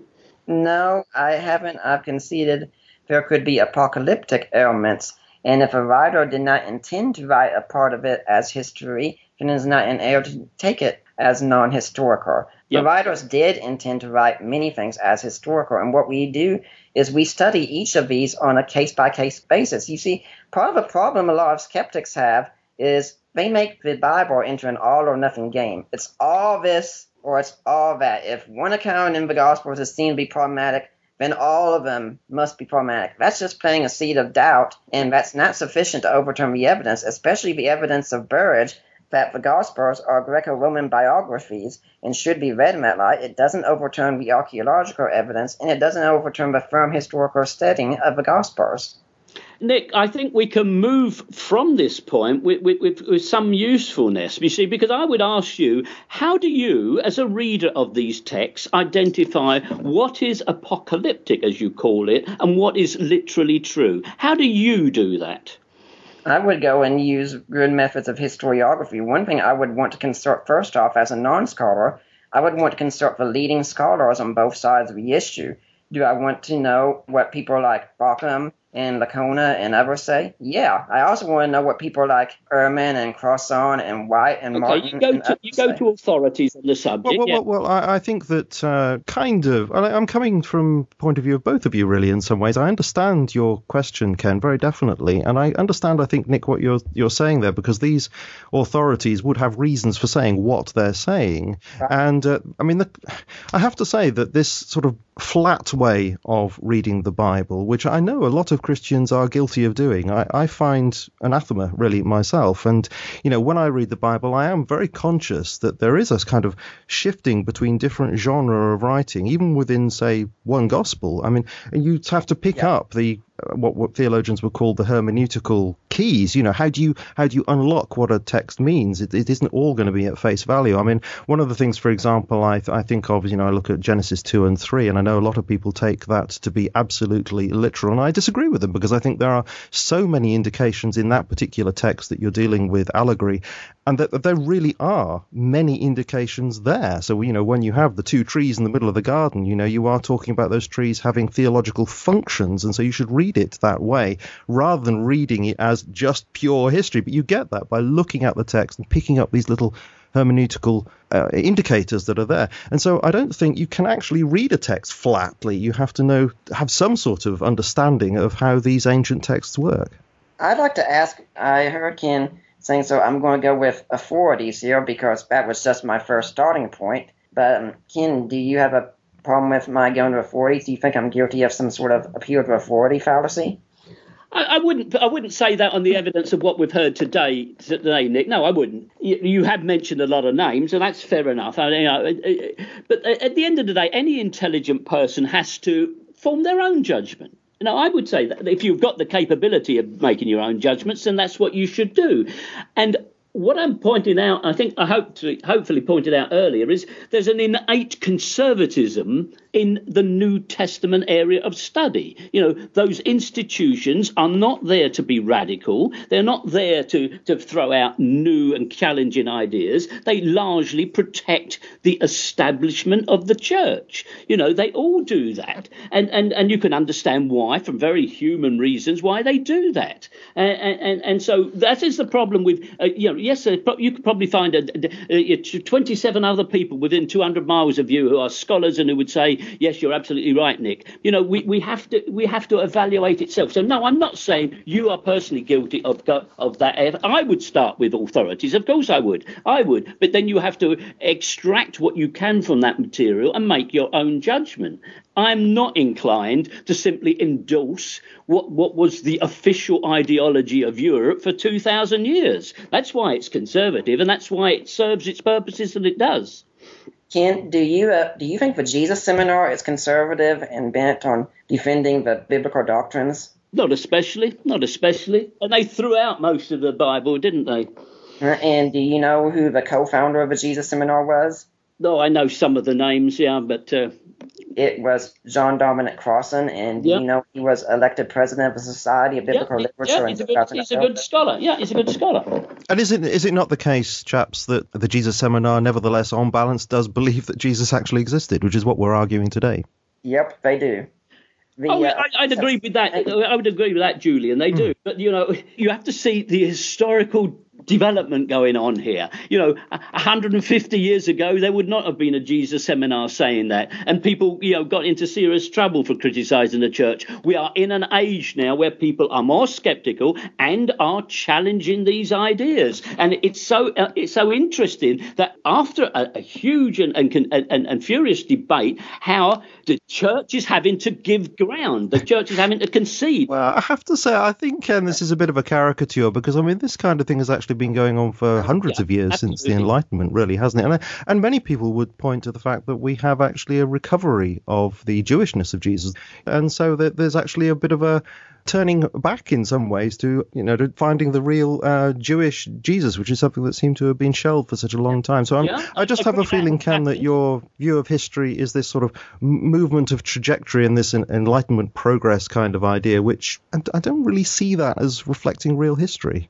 No, it's not a continuous movement for sure, Julian. I'd agree to you to that. There was more radical thought in the 20s and 30s than there was in the subsequent decades after the Second World War. And you're right. And it happened to coincide with the establishment of the State of Israel. But the Jewishness of Jesus was reasserted and reestablished. That's absolutely true. But it's interesting now that there's little academic defense for the entirety of the New Testament. I mean, that position is not really creditable, is it? But I'd like to get back to this. How do we know which bits to take literally then as being history? I mean, would you say the Gospel of John is a historical document, Nick? Yes, I would. And I would base that, for instance, that Richard Balcom has said that John is the most eyewitness accounts in his work, Jesus and the Eyewitnesses. And I would also point out that Dale Allison has said much of it comes from an Okay, so you turn to an authority. Would you accept then John's chronology over the Synoptics chronology? Because they're certainly very different. Well, if you're asking that, I'd want to know exactly what areas you're wondering about. Well, we could have the turning of the tables at different times. Yeah, I actually think it's possible the turning of the tables could have happened twice. That's a possibility. Because the first time it could have been that it just didn't end as well for Jesus. Because we have him saying it, 46 years, and then he goes on his way. And then later on, when it comes to his coming in on a donkey, now he has more honor at this point. At this point, it's, hey, this has to be dealt with. Or it could be that John did change the chronology, which in the ancient world, if you were writing a Greco-Roman biography, it was acceptable. The audience would have known it. Well, I mean, this is a classic, isn't it? The two overturnings of the tables in the temple. And how about the census? Would you claim, Nick, there were two censuses, one during the time of Herod the Great and one in 6 AD when Judea was made a province? This is just inventing ideas to keep the gospel story, in the frame. Well, first off, the truth or falsity of the census doesn't really change the existence of Jesus. Oh, no, it doesn't. But it questions the doctrine. Please do let Nick finish this sentence. But I actually interviewed Ben Witherington on my show last December on this, who is also a leading New Testament scholar, and asked him, and he certainly goes into the Greek a lot more than I ever could, but he does indicate that the event could have taken place could have been the event described afterwards. In other words, Luke could have been writing about a census that was, in fact, one used as 6 AD and used a time frame in such a way that to tie the story of Joseph and Mary in without changing the date of a census. And censuses in the ancient world took a long, long time to complete. I think there's even one account of a census that took 40 years to complete. Well, I'm not sure it's worth pursuing that particular point. Okay, well, I think what's happening is we're getting into the details of too many bits and pieces, and we're losing the bigger picture. So what I do actually want to ask, a couple more broad things, really, Ken, about the things that you've said, just because I'm not quite sure where you're coming from on some of these things. For example, you said something along the lines of there's no archaeology that really supports what the New Testament says. I mean, is that what you really believe, that there isn't nothing that supports it? Well, let's say the city of Jerusalem certainly exists, and that's one venue that Jesus visits, so that part is, if you like, credible as a possibility. What I'm saying is all the other venues are curiously obscure and are non-existent. And it isn't for lack of looking, because probably that small area of land that makes up Israel or Palestine has had more attention from archaeologists than probably any other stretch of land in the world. And yet there is such ambiguity relating to any of the other Jesus venues. I've mentioned Nazareth. It's true of take the town of Emmaus. Okay, we have a nice story, and there are places suggested, but there is at least 4 contenders for that. Okay, so you pick some examples, and that's fine. You can do that. But I mean, what about other examples? I mean, like the pool of Siloam. I always get that wrong. I mean, that when we visited Israel, we were shown it. Yes, yeah, I think that exists. In Jerusalem, that pool does exist, yeah. Okay. The setting within Jerusalem is a different issue, right? But the actual ministry of Jesus is extremely problematic in terms of where anything happened and did these places ever exist. And what makes that particularly interesting is if you take the places that really did exist, Tiberias, or Taracheer, or Hippos, or Jotapata, or other places that we know existed around that, the Galilean ministry, Jesus never actually visits them. He doesn't visit the place we know exists. They're all in these strange and unknown villages and places. Okay, Nick, do you want to respond to that? Yeah, there's a lot to respond to there. First off, let's keep in mind with the archaeological evidence of Jerusalem that Jerusalem has also had a habit of being destroyed a number of times. I mean, Josephus even says that you would have never known there was a town there after the Romans sacked it. As for Nazareth, there is archaeological evidence based on authorities such as Stephen Fan or Ross Voss and Yehuda Pirano or Jonathan Reed and numerous others who testified to the existence of Nazareth. It was just a small farming village. And Jesus certainly did go to some major cities, such as Caesarea Philippi, and he went to Capernaum. Just say he didn't go to some city. Well, he didn't go to that city. There was no obligation that he has to go to every city. But what I would like to ask also along these lines, since I think this got into Josephus some, is, did Josephus exist? I have no doubt that Josephus existed, if you're asking me that question, yeah. Okay. Can you name me any contemporaries who mentioned Josephus? Any contemporaries that mention Josephus? Not off the top of my head. There aren't any. So based on your standards, since no contemporaries mention Josephus, shouldn't we be skeptical of his existence? But yet you say you have no doubt of his existence. Well, we have a very, very comprehensive and credible history book. In fact, we have 4 books at least from Josephus. So I think that's he's got a better claim to existence than a character written about in 4 versions of a story. But there are disagreements even within Josephus's writings of his life story. So it may be distorted. Let's just make one point about this evidence from antiquity. Mm-hmm. We would all agree that Christians copied the texts that they felt worthy of copying. The only reason we have Josephus at all is because the Christians copied Josephus. And there are many texts that we know may have existed and did exist at some stage, which no longer exist because the Christians either didn't choose them to be copied and let them to deteriorate and be lost, or they actively destroyed them, as they did when they became the triumphant religion and destroyed the vast body of literature of the pagan world. So that's why I don't give much credence to this idea there isn't much evidence from the pagan side, because we had the equivalent of the Taliban taking over the Republic. I love your style there, Ken. It's great. Ken, it sounds like you're arguing from no evidence. And saying because these books aren't there, then we have evidence that this is what happened. Books just die in the ancient world due to neglect. I seriously doubt the Christians were trying to destroy the works of Papias, for instance. And interestingly, when we have found many ancient works, for instance, if there was an area in the ancient world that was heterodox for the most part, it would have been Egypt. And yet when we go down and we look at Egypt and we look at the remains and where we find things like the Gnostic Gospels and such. They were in a rubbish dump, Nick.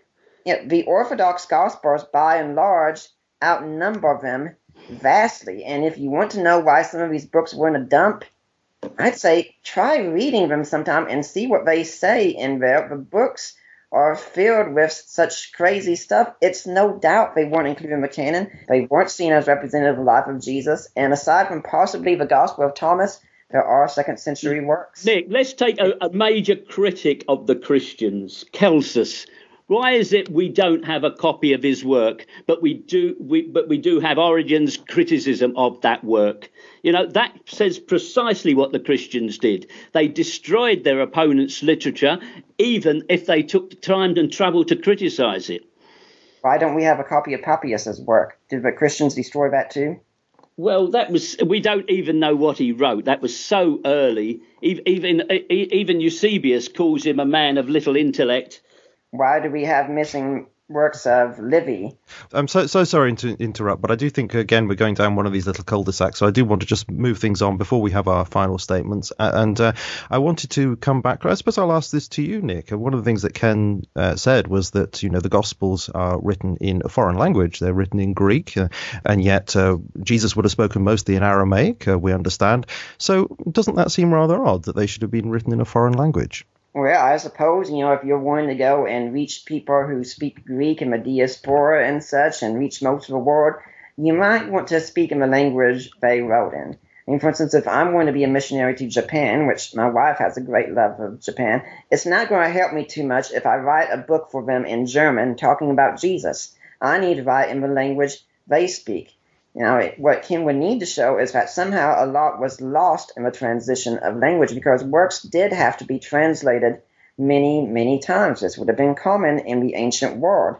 Just saying things were recorded in a different language, when by that standard, we couldn't have anything valid from the ancient world today, since few of us speak Latin in that way, for instance. Well, no doubt many scholars do, but for the average layman, no. We speak in English, but yet when we pick up something like, say, if I'm reading the Annals of Tacitus in English, I don't really doubt I'm getting what Tacitus wrote. Now, could I get a richer understanding if I knew the language? Sure, but what I've got is sufficient. Well, I don't want to put words into Ken's mouth, but if these things are written in Greek, as indeed they are, wouldn't that suggest then that we're not dealing with the early followers of Jesus here writing these Gospels? We're dealing with, later generations of people writing in a different language. And he also makes the point that AD 70 seems to be the early terminus for the writing of Mark's Gospel. Doesn't this seem rather late?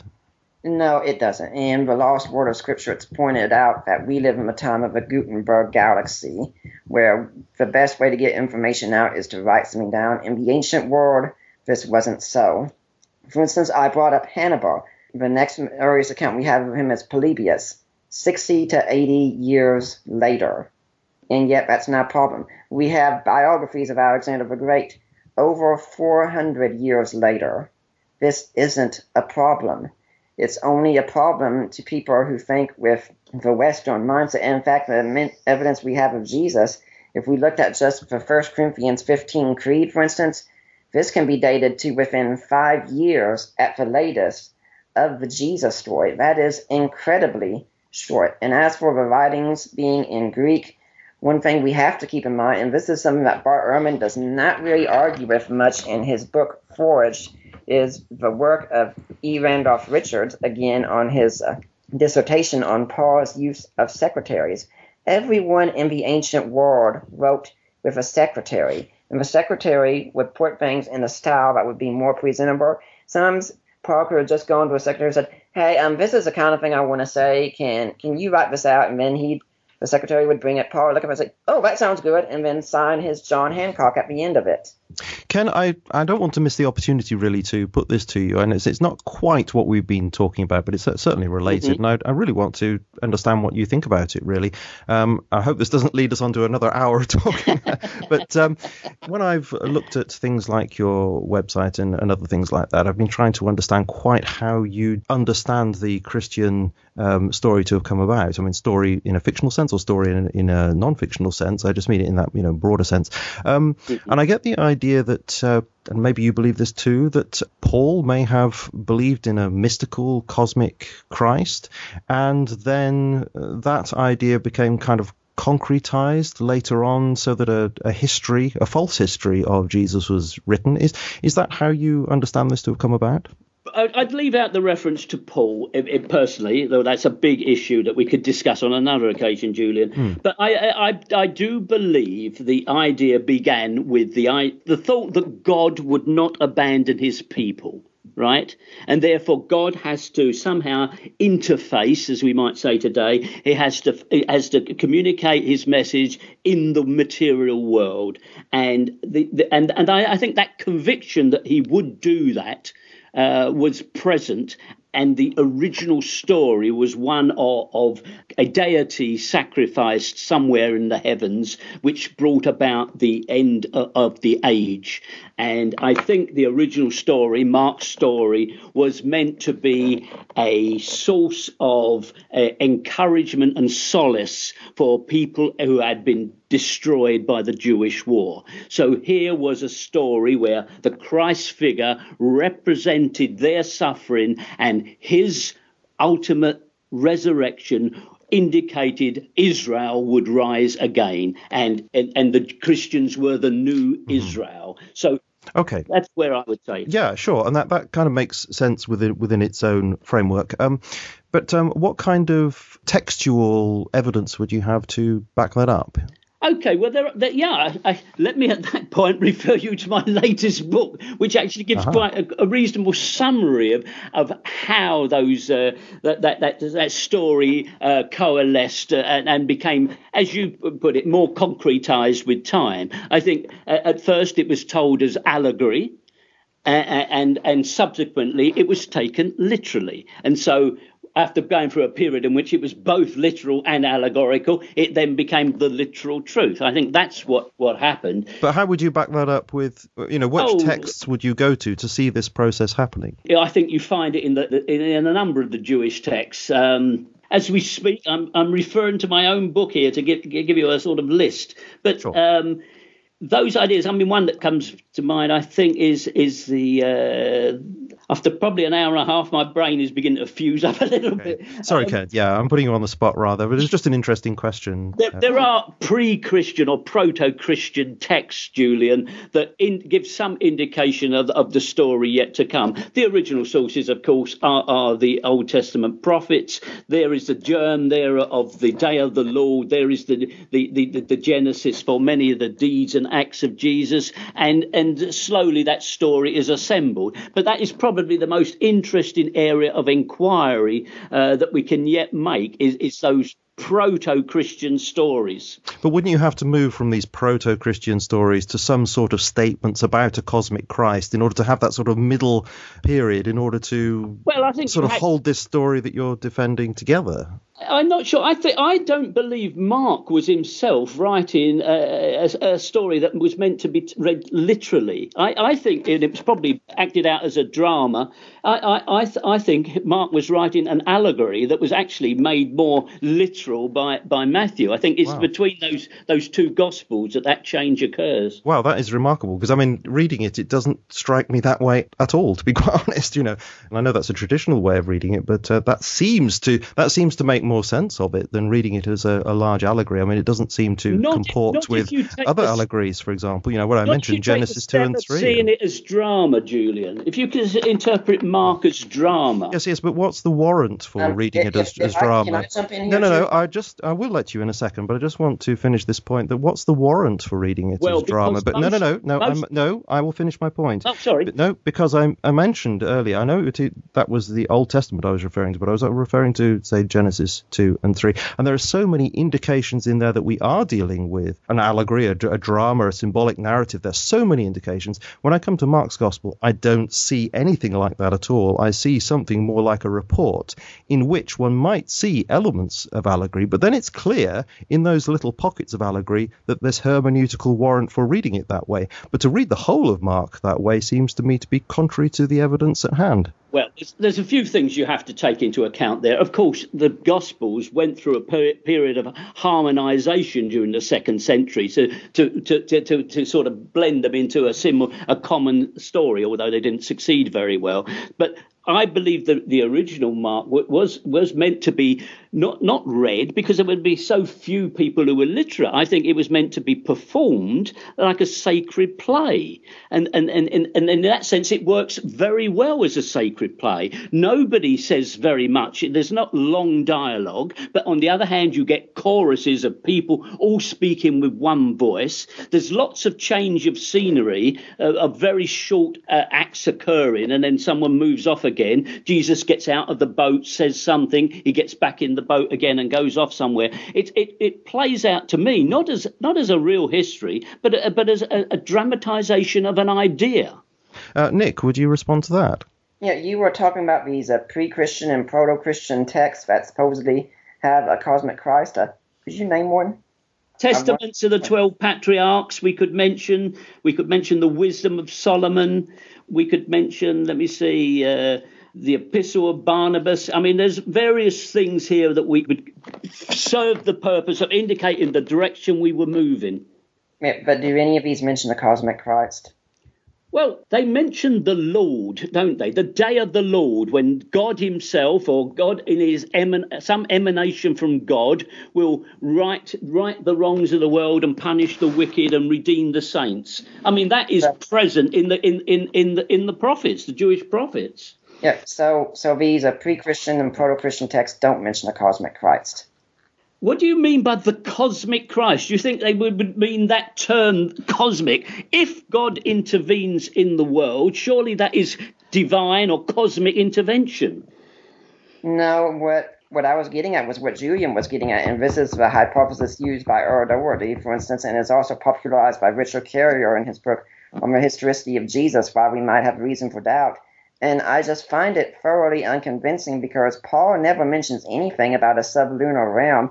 And in fact, he places everything within place and time of history, even naming eyewitnesses of the resurrection, or what he thinks is the resurrection, and naming Jesus's brothers, at least one of them specifically by name. So this is... Well, Nick, I have to jump in there because actually Ken has not talked about Paul. He's talked about these other texts. And is it right, Ken, that these texts you've been referring to date prior to the writing of Mark's Gospel? Yes, they do. And of course, that whole area of dating of these documents is problematic, as you know, and Nick knows. I mean, we can't be so precise. They didn't put a date on them, so it is part of an interpretation. Yeah. Well, what do you think about James Crossley's idea that Mark could have been written in the 40s? I don't entertain that for a moment. Why not? I believe that Crossley is also not a believer. Is that right? That's right. He's a non-Christian. He's a skeptic. In fact, he's written a book with Michael Bird about what really happened with Christianity. I don't remember the exact title, but he argues against the resurrection, obviously. But he dates the Gospel of Mark to the 40s. In fact, that was, I believe, his dissertation.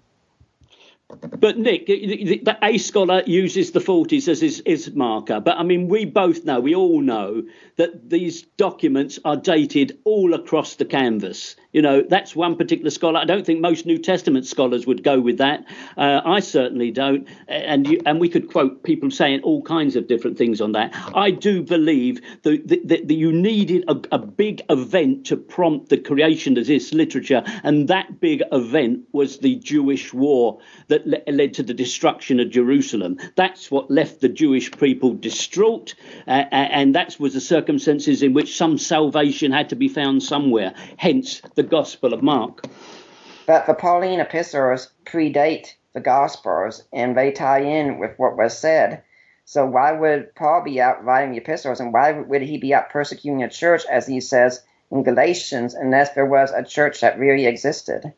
Well, I don't believe Paul did persecute the church, Nick, but I think we'll have to hold off on Paul for another. Well, I don't know actually, Ken. No, I'm not going to. And if you've got a few minutes left, what is your attitude towards Paul? Because he is very important in this, isn't he? Well, I'll give you my opinion about Paul. I don't know that we've got time enough to develop it further, but Paul is problematic. He's problematic from every direction. For example, Jesus seems to have spent his ministry, choosing 12 fishers of men, and yet then halfway through the story, the whole program shifts, and it's now the great Paul out and about, establishing churches, evangelizing, and so on. And the 12 apostles seem to disappear into the ether. So he's a problem for everybody, I guess. There's also a problem of how much of Paul can we trust, because what we learn of Paul in the epistles is very different from what we're told of Paul in the book of Acts.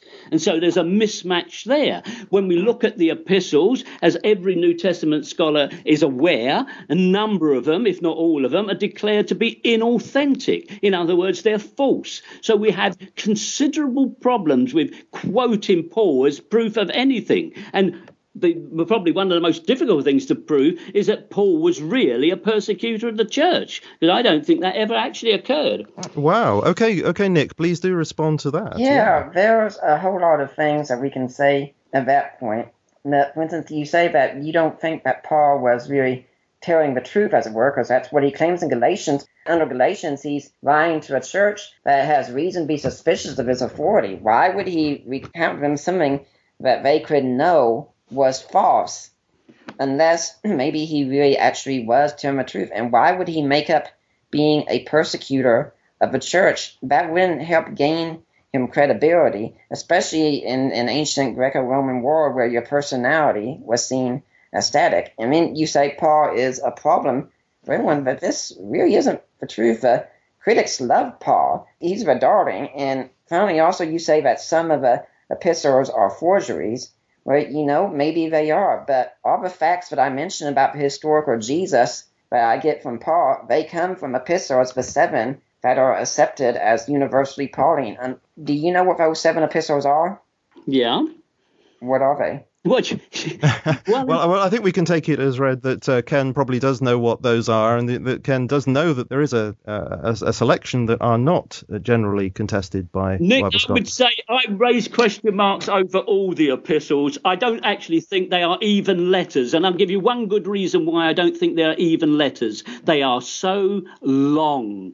Romans, 9,000 words. That's longer than most books from the ancient world. These are documents produced by the church and purported to be letters. I can't imagine any itinerant Jewish preacher writing such massive tomes and sending them around the whole of the Eastern Mediterranean. They are church propaganda. So you can't say, why does Paul say this? Why does Paul say that? Paul doesn't say anything in particular. It's the church that tells us what Paul said. But the fact that you can't imagine a reason, why should I take that as valid? That's just an argument from incredulity. You're saying, I can't think of a reason, therefore there isn't a reason. It's ironically, it's kind of like the same God of the gaps arguments that atheists often accuse Christians of making with regards to creation. Now you've just got an incredulity of the gaps. Well, a 9,000 word letter is pretty massive for the 1st century AD, Nick. It is, and if you've got a lot to cover, then you will say a whole lot. I've done that before. I've written documents that have been several pages long that I would hope would be read by others. We're not talking of several pages. We're talking of sheets of papyrus, and you can't imagine the difficulties of trying to send such a massive body of papyrus round across the world, in the supposed way that these letters circulate. How were they addressed? How were they delivered? I mean, the whole thing is very problematic. It would be difficult, but we do have many forms of writing. In the ancient world, we have, for instance, I believe it's Hill and Kruger's book, the latest one of the early texts of the New Testament, I think it's called, where they do go into detail on letter writing and book writing and all manner of writing from the ancient world. Have you gone through that book yet? I didn't catch the title of the book, Nick, but you're missing the point. We have a lot of letters from the ancient world, and many of them are far, far shorter than Paul's epistles. So there's something odd here. How could this itinerant preacher write such long documents? That's why many scholars reach the conclusion they are composite documents. They are a number of smaller texts stitched together to make the letters we now have. You said many of them are. That means that not all of them are. That some of them are not. I mean, some of them are very short. Philemon is very short, isn't it? Yep. First Thessalonians is very short. Philippians is short, but others are longer. Romans is written to a church Paul has never been to, and he needs to establish himself more. In 1 Corinthians, I follow the route of Ken Bailey in his book, Paul of the Mediterranean Eyes, that First Corinthians was meant to be a cyclical, which would go around to all the churches, so it would need to cover a whole lot more. And let's face it, the Corinthian church was really messed up, if the account's accurate, and it sure needed a whole lot. Well, I think, guys, we're going to go round and round and round in circles with that one, as indeed we can do with many of these questions, which is why it's so fascinating. We will go to the final statements because we've been a long time on this, but it's been a very fascinating exchange that we've been having there. So may I invite you then, Ken, to do your last 5 minutes, and you can start now. Okay. To conclude, to somehow wrap this up into a digestible 5 minutes, I don't expect to convince devout Christians of something that they would find utterly painful. I mean, that is the problem. I was recently asked to speak at a local group, and a week or two later I was asked, well, we have one or two elderly people come in. They've had bereavements in the family. I don't think they could handle this topic right now. So I understand the sensitivity of the subject. You know, many people think they're going to rejoin their loved ones in heaven. Well, good luck to them if they think that. I wouldn't necessarily want to disabuse them if they want to stay with that. I have a fidelity to historical truth, because I think the institution of the church has a very bloody and criminal history. And that is true from its beginning until even our own age, when every day we hear about church abuse, the church behaviour towards their practitioners, and so on. It's a very sad and dark story, and that's what motivates me as much as anything else, to try and bring this truth of historical truth to people's eyes. Now, I wouldn't actually mind at all if there was a Jesus as some minor character in Palestine. If that's what he really was, and I could see some evidence for that, I'd be only too pleased to report, well, actually, Jesus was this small-time rabbi. He didn't live in Capernaum or Nazareth. He lived in Caesarea. He didn't actually perform any miracles. He was perhaps a local conjurer. One day he upset somebody, and they arranged for Pontius Pilate to crucify him. If that were the true story, I'd be happy to report it, or any variation on the theme. The fact is, when you go looking for evidence for Jesus in a practical fashion, you just don't find it. And if you don't allow your faith to exaggerate and distort and misinterpret the reality, you will agree that despite that vast history of the church, the vast outpouring of propaganda in every possible way, that the story basically began with a fable designed to encourage and give hope to people who were in despair. It then became literalized. It then became an embellished story borrowing from wherever, and it didn't really amount to much until it was accepted as the state religion by the Roman Republic. Now, that is what changed things. That's what made a cult very similar to many others of the time. That's what elevated it from that obscurity. There were not many Christians until Constantine allowed the faith to be legal.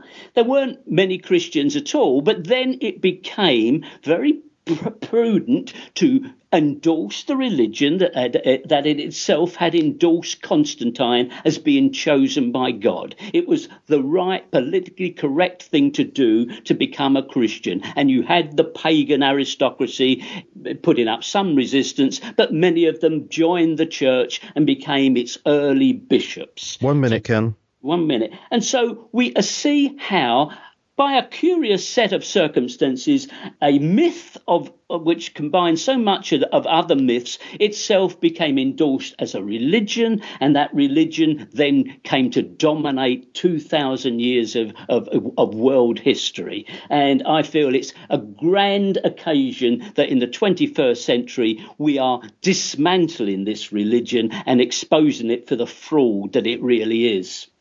Thank you. Thank you, Ken. And again, you didn't use all your time, but I guess perhaps you didn't need to. Enough so, is enough. Okay. So now, Nick, can we turn to you? And then, of course, you will have up to 5 minutes, and this will be the final statement in the debate. So over to you, Nick. Well, I'd like to thank Ken for coming on and discussing this topic with me. I think it's certainly been a lively and interesting exchange. And I'd like to thank Julian. I think you've been an excellent host to us, and I hope this podcast is edifying for people who are listening. I started off basically saying that I would present evidence of a historical Jesus, which I did, and this needs to be overcome, and a better interpretation needs to be put in its place. I don't think this was happened. The works of scholars were not presented. The ones that I presented weren't argued against. Richard Burge was not argued against. Richard Bauckham was not argued against. N.T. Wright was not argued against. Instead, I just heard assertions, and I would have liked to have heard the scholarly evidence, but it wasn't there. Anyone can make assertions, but you can't make up your own facts. And what I encourage people to do is go and read the scholars.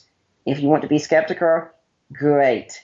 In fact, please do be skeptical. I want you to bring Christianity the toughest questions that you find, because I am convinced that in the end, Christianity will stand up. And if you look at the evidence, you will find there is a historical Jesus at the core, and this is a Jesus that must be dealt with. In our day and age, Jesus is probably the most popular figure that there is. Everyone wants to do something with Jesus. And so in the end, I think the main question we all have to ask is, what are we going to do with Jesus? And that comes about only after we do the study and the work. If we seek him, I'm convinced we will find him.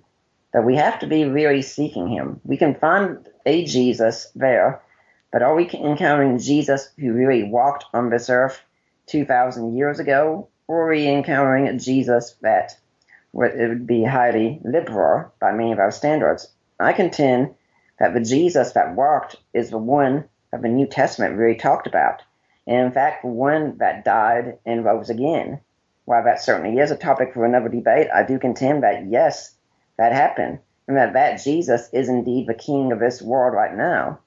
And while there are many things that Christians have done in history that are shameful, and we should all look back on with regret, there are many things that have been done that have been excellent. The life of Jesus has been a life of encouragement and blessing and change to many who have encountered it. He has caused our ethics to change forevermore. He has been the subject of so much art. How much beautiful music has been composed in the name of Jesus?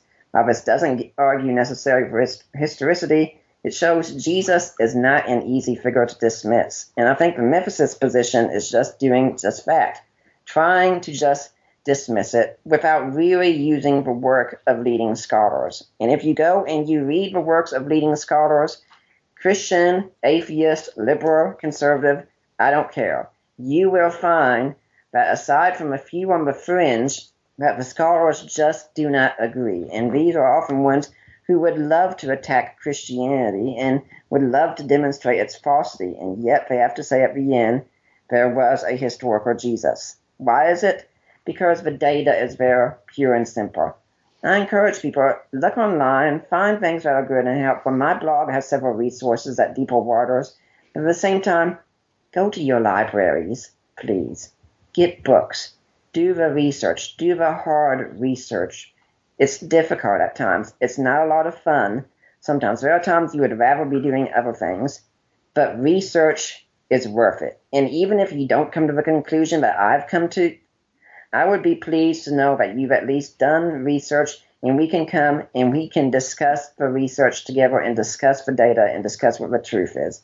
Again, 4 minutes. I thank everyone here for letting me come on. It's been a joy and a privilege to get to defend this, and I encourage people to come and find me at Deeper Waters. We can continue talking about this, but I especially encourage you try and find the historical Jesus. He's there and he's waiting.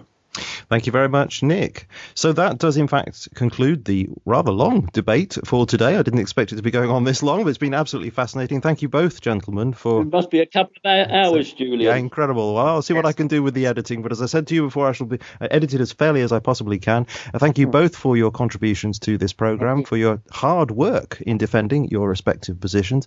I recognise it's not easy. I mean, I'm not sure that I would want to do it myself, but I'm sure it's quite stressful. Thank you for doing such a good job keeping all this going for all this time, and I think really for the spirit of this debate, which has been very respectful and friendly, and it's been energetic as well. I think that's great. I'm sure nobody has gone to sleep listening to this. I hope not. So thank you ever so much, both of you, for coming on. So I just want to ask just a couple of questions then. Nick, you mentioned your podcast and your website. Could you actually spell out the address of that so that people can find you? DEEPERWARDPRESS.WORDS.com, and if you go there, you will find a link to all the past episodes of the podcast and a link to our iTunes feed. Excellent. And Ken, could you also direct people to your website as well? Indeed I can, but let me first thank you, Julian, for being such an excellent host, and thank Nick. Nick, it's been a delight to discuss this with you. I'm sure we could discuss it on future occasions with joy. Yes, well, my website is very easy to find, and I won't need to spell it out because it is JesusNeverExisted.com. If you go to that website, you'll also find a link to my YouTube channel for people who prefer to watch rather than read, and that is of the similar name, Jesus Never Existed.